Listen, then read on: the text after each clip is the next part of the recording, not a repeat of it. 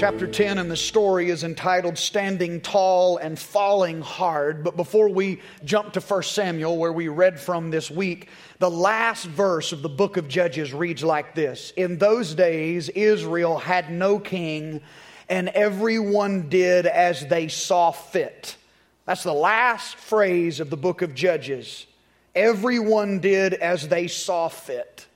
The violence and the inconsistency, the sin and the idolatry that was detailed for us in the historical book of Judges is being carried forward now from that last statement till the first part of 1 Samuel. Nothing really has changed. And when everyone does as they see fit, it's a recipe for disaster. By the time you get to 1 Samuel, there's still no king. Everybody's doing what is right in their own eyes. The situation for the nation of Israel is still bad.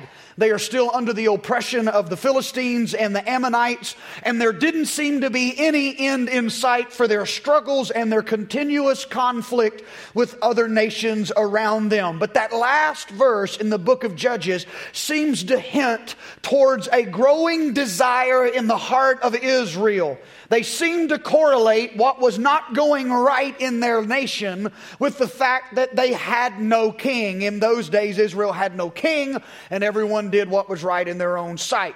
Now, if you read with us through the chapter 10 of the story this week, it started off really well. It started off positive about a woman named Hannah. It's a story of God's amazing grace and kindness. Hannah and her husband struggled with infertility, and she cries out to God not only for a child, she cries out to God for a son. And God is gracious to her. He favors her. She delivers a son, and you've probably heard of him. His name is Samuel, the namesake of the book.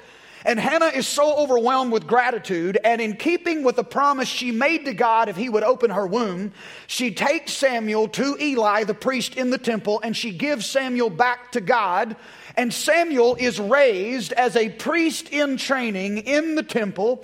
And you have to understand, Eli is not alone in the temple. He has two sons that are there with him. And Eli's two sons are living in distortion of the will of God, and they are a negative influence on Samuel. But Samuel's heart is so committed to God, he does not succumb to the influence, the negative influence of Eli's sons. He stands against that and grows up to become a man of God, a prophet and a priest for the nation of Israel. But like many of us have, and most of us will, Samuel grew old.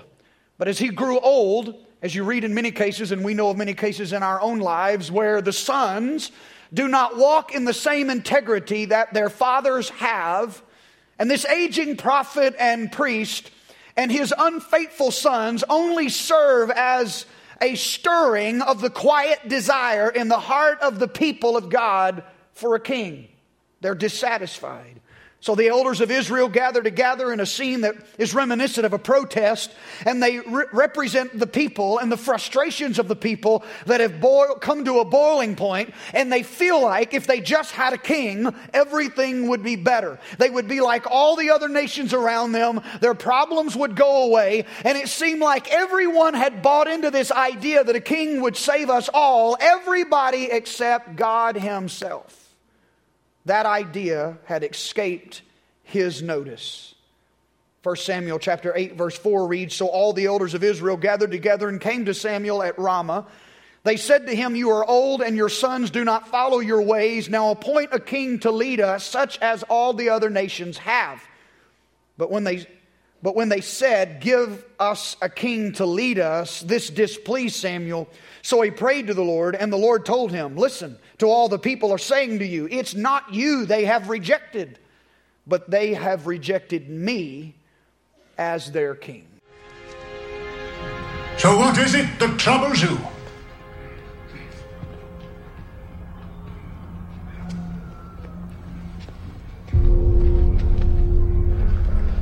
We are grateful, prophet. You have led us for many years. God has led us. Samuel, you are not as young as you were. We are worried. Who will speak to the Lord after you? Who will lead us against the Philistines? My sons will inherit my place. Your sons are corrupt.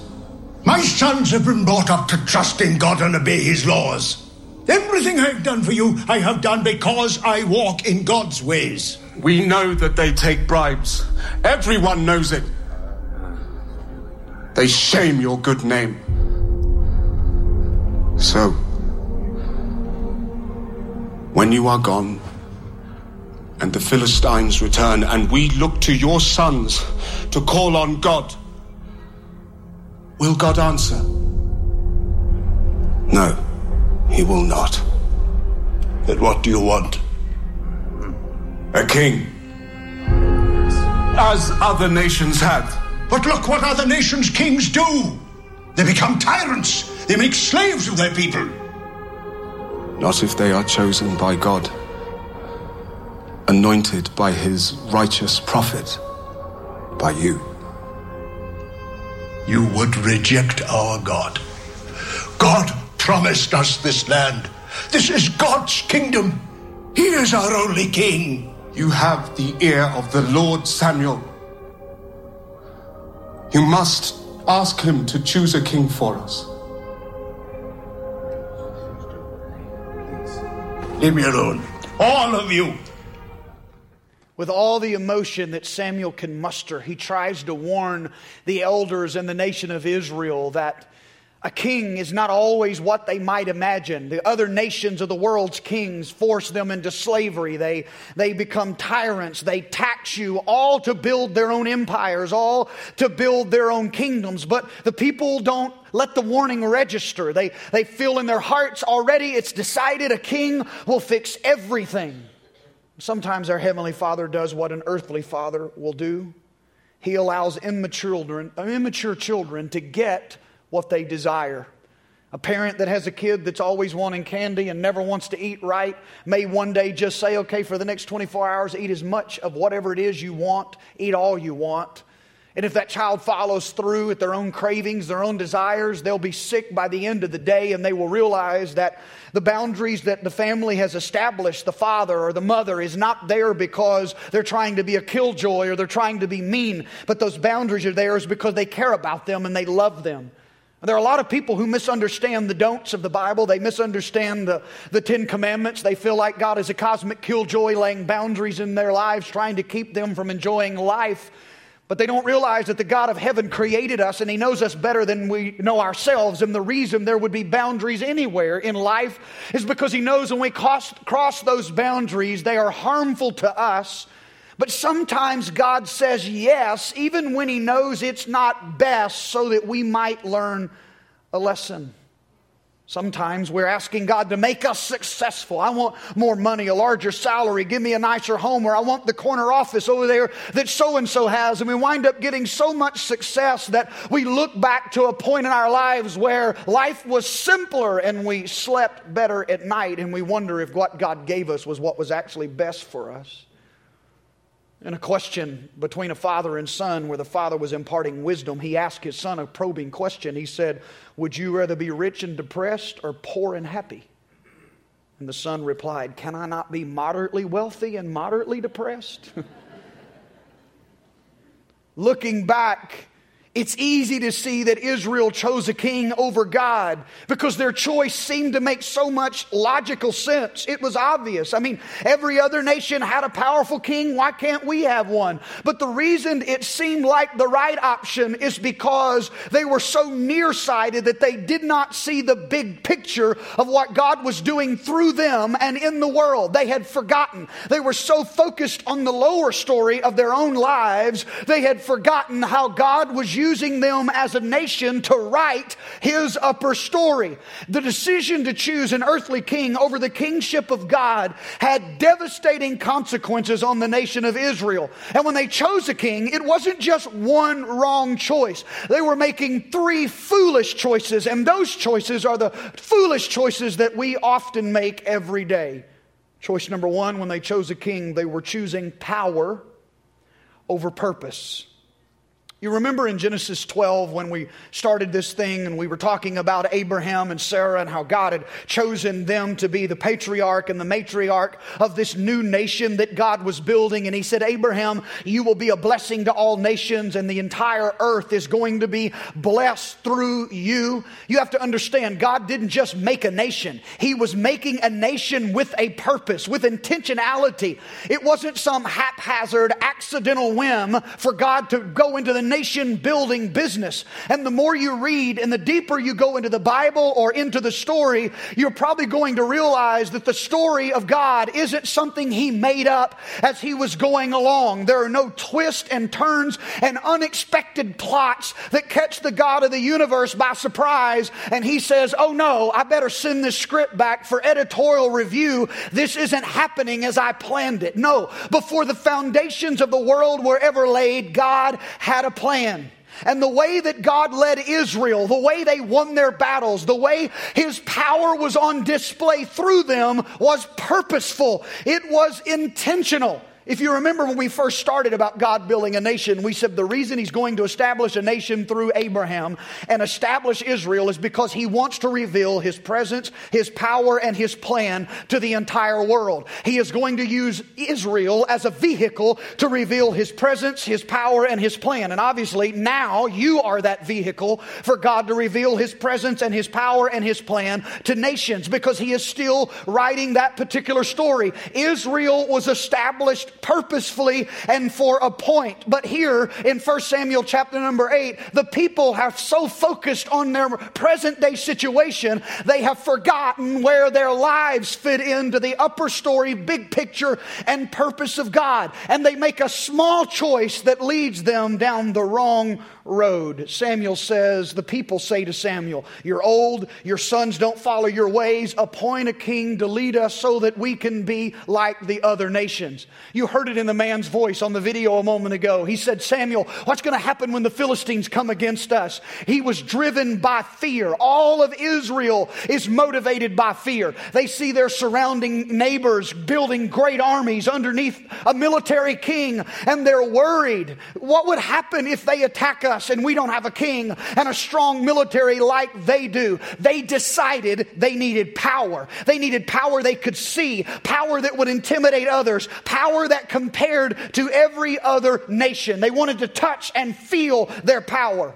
They had forgotten that their greatest military conquests were when they were dramatically outnumbered.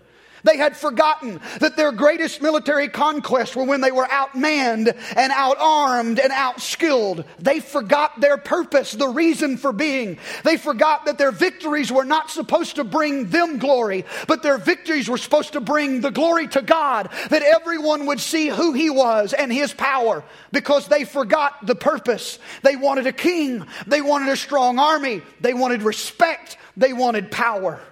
And the temptation they choose power over purpose is still strong for every one of us today.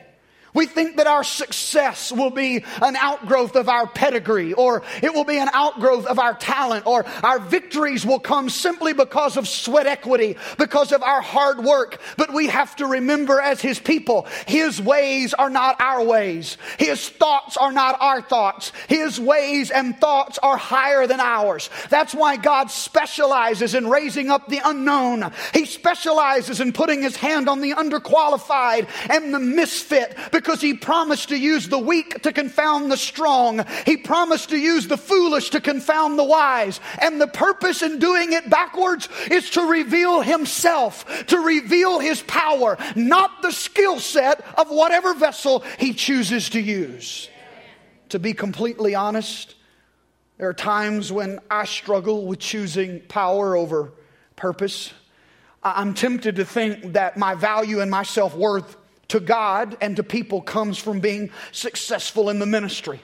And you know what that leads to? That leads to early mornings and late nights and working your fingers to the nub for the approval of God and for the approval of your peers and for the approval of people. And you get this, what that really says, it's not just hard work that people praise. Underneath a lot of that hard work and self-effort and human effort is trying to do what only God can do and hurry things along while we're supposed to be trusting and waiting on God. Human effort and hard work is not bad, but there comes a moment in time when our human effort and our hard work is a display of our pride. And do you know what pride is? It is sin. It's choosing power over purpose. It's living in the flesh rather than relying on the Spirit. What did the psalmist say in Psalm 20:7? Some trust in chariots and some in horses, but we trust in the name of the Lord our God. Zechariah 4:6, not by might nor by power, but by my Spirit, says the Lord Almighty. Our temptation is to choose power over purpose.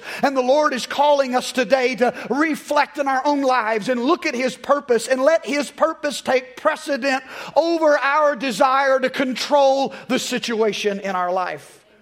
The temptation for Israel was to choose a power they could see over a purpose they could not see. And the choice they made to cry out for a king changed the course of their history. Samuel warned them, but Israel made the choice for a military leader in the form of a king anyway. 1 Samuel 8 verse 19, we want a king over us, then we will be like all the other nations, with a king to lead us, to go out before us and fight our battles. They wanted to be like everybody else. I want you to make sure you get the statement that I'm about to say. The desire for normalization is usually a step away from God. When we want to blend in with the rest of the culture that we live in, typically that is a departure from God's will for our life.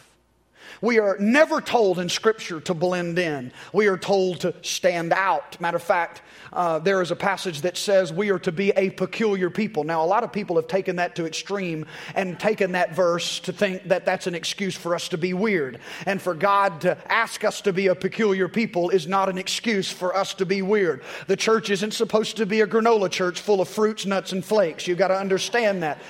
Peculiar people is a called out people. Matter of fact, when you read about the church of the New Testament, there are phrases like set apart. And the literal translation of that word is the called out ones. The Bible talks about how we are to be strangers and aliens in our culture. We are not to be of this world. And the people are saying to Samuel, we need a king. We got to fit in. We got to be like everybody else. We need a king. And God says to Samuel, give them what they want. Anoint Saul to be the first king of Israel. Normalization is usually a step away from God. Now, Saul would have been a perfect choice to be a king. I mean, he's young, he's tall, he's strong, he's handsome, he's intelligent, but no king, no matter how perfect they may appear in the world's eyes, can match up to the kingship or the headship of God. And the way this unfolds reveals how nearsighted Israel really was. They wanted power more than purpose, but that's not the only wrong choice they made. When choosing a king over God, they chose circumstances over salvation. In 1 Samuel chapter 12, Samuel's starting to begin his transition out of leadership. He's about to retire. He's giving his farewell speech. He gathers everyone together, draws their attention back to the past, to the earlier chapters of their lives, at how God had miraculously moved for them. He reminds them of God's power, of God's provision, of God's salvation, about how God led them out of Egypt, how He parted the Red Sea, how He raised up judges to lead them. And he basically recaps everything that we've been studying through the journey of the story since the beginning of the year. And then in a very subtle way, he's trying to say to them, remember Saul, remember Israel, how our nation got to where it is today. It was God, not man. And then he takes his speech to a crescendo and goes for the jugular. And in 1 Samuel 12, but when you saw that Nahash, king of the Ammonites, was moving against you, you said to me, no, we want a king to rule over us, even though the Lord your God was your king. Now here is the king you have chosen, the the one you asked for. See, the Lord has set a king over you. If you fear the Lord and serve and obey Him and do not rebel against His commands, and if both you and the king," that's important, "if both you and the king who reigns over you follow the Lord your God, good. But if you do not obey the Lord, and if you rebel against His commands, His hand will be against you as it was against your ancestors."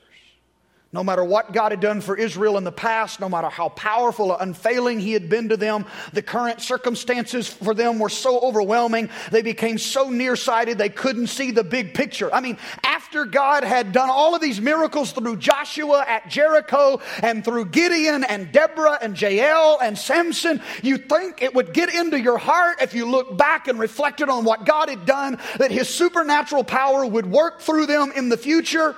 But before we become too condescending to the nation of Israel, we have to ask ourselves the same question. How do we respond when we're overwhelmed by our circumstances? Too often, whatever it is in our life at the moment blinds us to the work of God in our lives. Our circumstances cause us to forget what God has done for us in the past. It causes us to forget that God will be faithful to us in the present and in the future. We forget that He is the one who saved us. We forget that He is the one who restored a marriage that looked like it was over. We forget that He is the one that gave our life purpose and meaning, that He is the one that helped us in the middle of that unhealthy work relationship, that He tied the loose ends in our financial situation, that He is the one who renewed our hope, that delivered us from addiction. We seem to forget all of those things when life starts closing in on us and circumstances blind us to who He really is.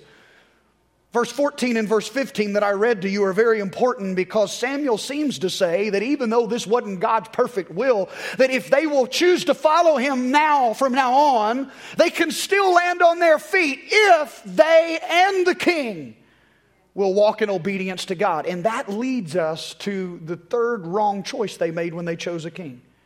They chose power over purpose. They chose circumstances over salvation. But then they choose options over obedience.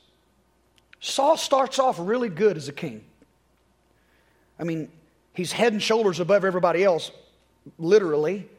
He's a big man in stature, but he starts off really well. He listens to God. He listens to Samuel. He walks in obedience. He goes to war just the way God says. God's on his side. But all of that changed when Saul became too nearsighted to see the big picture of how his kingdom and his kingship was to work underneath the authority of God. And in 1 Samuel chapter 15, Saul is sent by God to wage war against the Amalekites, and God would give them the victory. However, God warned them, take no spoils of war. I don't want you to take anything. Don't bring anything back. Don't take any of their livestock. Don't take any of their troops. Don't take any hostages. Saul got his army together. He went out to battle. He was clear of every direction that God had asked, and he wins. But here's the clincher. 2 words in 1 Samuel 15 and 9 changed the history of Israel. 2 words. It says in verse 9 of chapter 15, but Saul. Now you can read all the details you want to after that, but the previous verses are everything God had said. This is exactly how you're to do it. Verse 9, but Saul. It all hinges on those 2 words. Instead of destroying everything as God had commanded him to do, he takes King Agag hostage, the leader of the Amalekites. He takes the best of the sheep, the best of the cattle, and everything that was valuable he took as spoils of war. And Samuel hears about it in anger. He comes to confront Saul. And when Saul sees Samuel coming, he says this, verse 13. Hey Samuel, the Lord bless you. I have carried out the instructions of the Lord. He was like the little kid that had chocolate smeared across his face in the kitchen and said, I didn't take any cookies. He's fessing up because his guilt causes him to cover up his sin. It's a guilty conscience. Listen to Samuel's response. Well then, what is this bleating of sheep in my ears?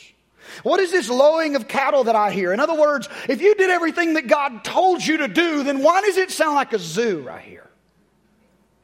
And Saul immediately begins to justify his actions. And you know how we justify our actions? We blame somebody else. That's what Eve and Adam did with each other. And that's what Saul did. When you sin and you want to justify your sin, what do? You blame somebody else. He said in verse 15, well, the soldiers brought them from the Amalekites and they spared the best of the sheep and the cattle to sacrifice. Yeah, that's it. To sacrifice to the Lord. But we totally destroyed the rest. Saul immediately, we would say, threw the soldiers under the bus. He threw them under the chariot. And when he was confronted, he doesn't respond with humility or brokenness, but he is defensive in criticism. How do you act when you're criticized? How do you react? Sometimes criticism is from godly, constructive sources, and sometimes it's not. Sometimes criticism is meant to tear down. But how do you respond when you're criticized? Do you respond in a defensive way? Or are you humble and broken in that criticism? Because defense underneath criticism is a sign of pride. And here's a note for all of us. When someone criticizes you or questions you about some behavior, the first thing we ought to do is listen and ask ourselves the question, is there any truth in what they're saying?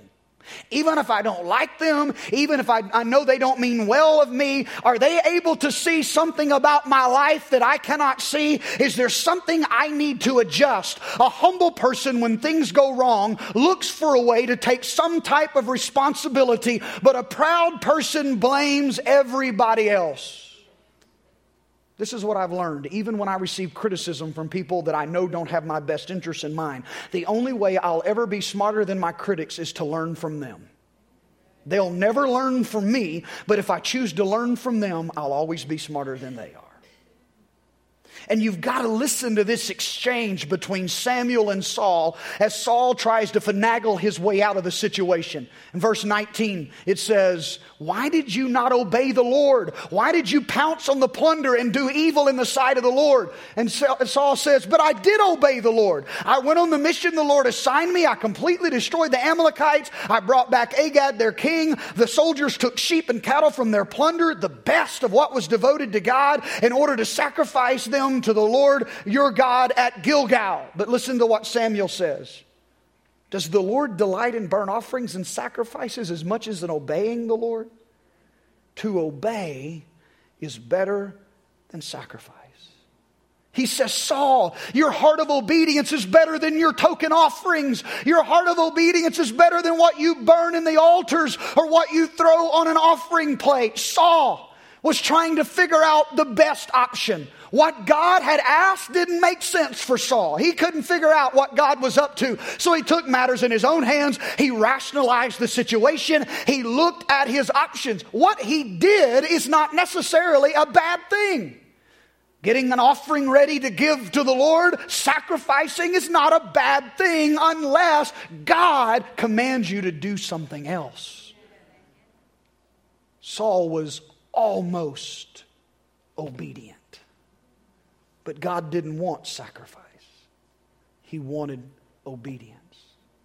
Delayed obedience is disobedience. Almost obedience is disobedience. Impartial obedience is disobedience. God wanted obedience.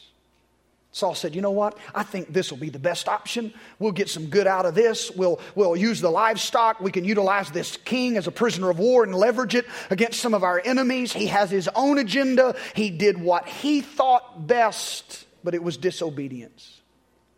I recently heard a statement. You know, there's a book called The 5 Love Languages, and it's very helpful in marriages and families because your spouse has a love language and you have a love language, and you need to give in a way that means the most to them, and you need to they need to understand what means the most to you. I heard in that context someone say that God's love language is obedience, and I love it. It's not legalistic like obedience that we earn our way into good standing with Him by our obedience. It just means that we put a smile on His face, that possibly the greatest act of worship that we will ever offer to Him is when we say yes to Him in obedience, even when we don't understand where all the loose ends are going to be tied up. Obedience is trust. Are you and I like Saul? You ever give God options? You know, God, I feel like you really want me to do this, but either one of these 3 things over here would be so much better. I know you want me to go on that missions trip. I know you do. But you know, if I sacrificially gave to send somebody else, I'm still partnering in missions, right?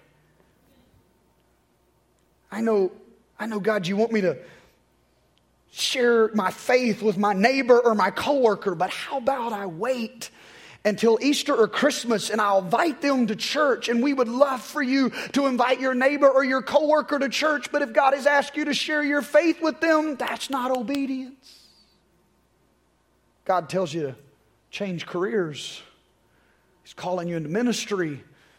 He's leading you down a path to seminary, but it doesn't make sense. You don't know where it's going to come from. And you think, you know what I'll do? I'll just volunteer a whole lot. I'll turn up the notch in the church and volunteer a whole lot and fulfill whatever's going on in my heart that way. And as much as we would love for you, and that's great news for us, and we can plug you in a whole lot of different places, if God said something else, that's not obedience. Can I tell you what God thinks when He hears statements like that, and there could be a list of 1,000 more? God must be thinking, they really don't want me to be their king. They want somebody else or something else. They want their options, not obedience to me. Saul couldn't see the big picture because of his pride. James 4:10 says, humble yourselves before the Lord, and He will lift you up. Israel's cry for a king was marked by a series of nearsighted choices. They couldn't see that by choosing a human king, they were choosing against God. They couldn't see that their lust for power derailed God's purpose for them as a nation. They couldn't see that God's salvation was still there in the midst of trying circumstances. Saul wanted to create his own options rather than obeying God's word. He was too nearsighted to see that God's work and God's big picture, there was a plan in all of that. I think we're faced with the same question today.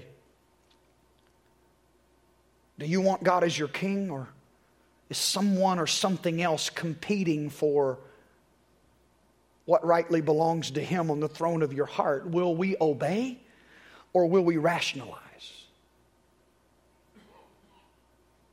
He wanted to be the king of your heart so badly that He left heaven to come to earth to prove it. And Jesus, God in the flesh, was beaten by Roman guards, and He stood silently and He endured it. You know why? He was choosing purpose over power. And when He was mocked while hanging on the cross and suffocating to death, He was choosing salvation over circumstances. And when He prayed, Father, not my will but yours be done, He was choosing obedience over his options. And when He defeated death and rose from the grave 3 days later and walked out with a transformed and transfigured body, He was making the statement in His resurrection that I am the only king you will ever need. I want you to stand with me, if you will, all over this place today. And I'm going to ask if the prayer team will make themselves available this morning to pray with you.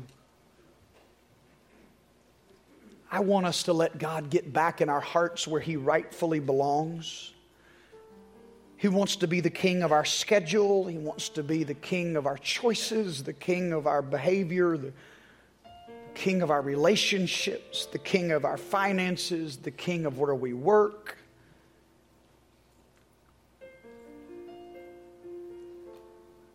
He's not asking for our obedience today because it's the only way to make Him love us, because you can't make Him love you anymore. Following in obedience to God is not a legalistic requirement to earn His favor. Following in obedience to God is the purest act of worship that you can offer Him. I trust you. I may not understand you, but I trust you. If you say this, and option B looks better, I'm going to go against human nature because I trust you. I'm going to do what you said, Lord. I'm going to choose purpose over power, salvation over circumstances. I'm going to trust you, Lord. I'm going to choose obedience to you over all the options that I have today as an act of worship. A moment ago when I was, I believe, spoken prophetically today, there are some of us that are heavy situations that have so distracted us from who God is. And the Holy Spirit is dealing with you today to let somebody pray with you a prayer of agreement. That you begin to see God for who He is and not let your circumstances taint the image of God in your life. That you can hope again, believe again. The fact of coming to the altar today will be in itself an act of obedience. For somebody else, you may have been in our services for some time, but you've not yet made a decision to make Jesus Christ the Lord of your life. I'm asking you today, choose salvation over whatever excuse you could give. You can rationalize this decision for the rest of your life, and it'll have consequences. But you can choose life. You can choose Him. You can choose to let Him be the king of your heart. Regardless of who will despise you or reject you or what it will cost you, I believe His favor will be greater than what it will cost. And I invite you today to let Him be the king of your heart. These people are standing ready today to pray with you. Whatever the struggle is defined in your life, I believe the Holy Spirit is saying, pray with someone in a prayer of agreement about whatever that area is in your life. You name it. And come and say to Him again, forgive me, Lord, for self-effort, for pride. I'm going to trust you. I believe you're writing a story, and I've forgotten the bigger plan and the bigger purpose and the bigger story, and I've taken matters into my own hands, and the weight of it is killing me. I need you to bear the burden today that you and you alone can bear. While I pray, if the Spirit of God is drawing you to an altar and it's an act of obedience to come, then I want you to obey while I pray today, because obedience sets miracles in motion. Father, I ask, as people in this room display their trust in you by obedience to the drawing and the wooing of the Holy Spirit, I pray that their very act of obedience will set a miracle in motion. Today, I pray that your hand and your mercy and your grace will be extended this way, that they will choose in this room purpose over power. They will choose salvation over circumstances, that they will choose obedience to you over their options.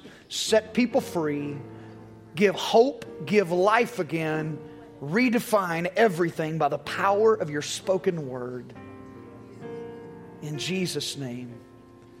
The altars are open today. We invite you to come. The atmosphere will remain worshipful. God bless you.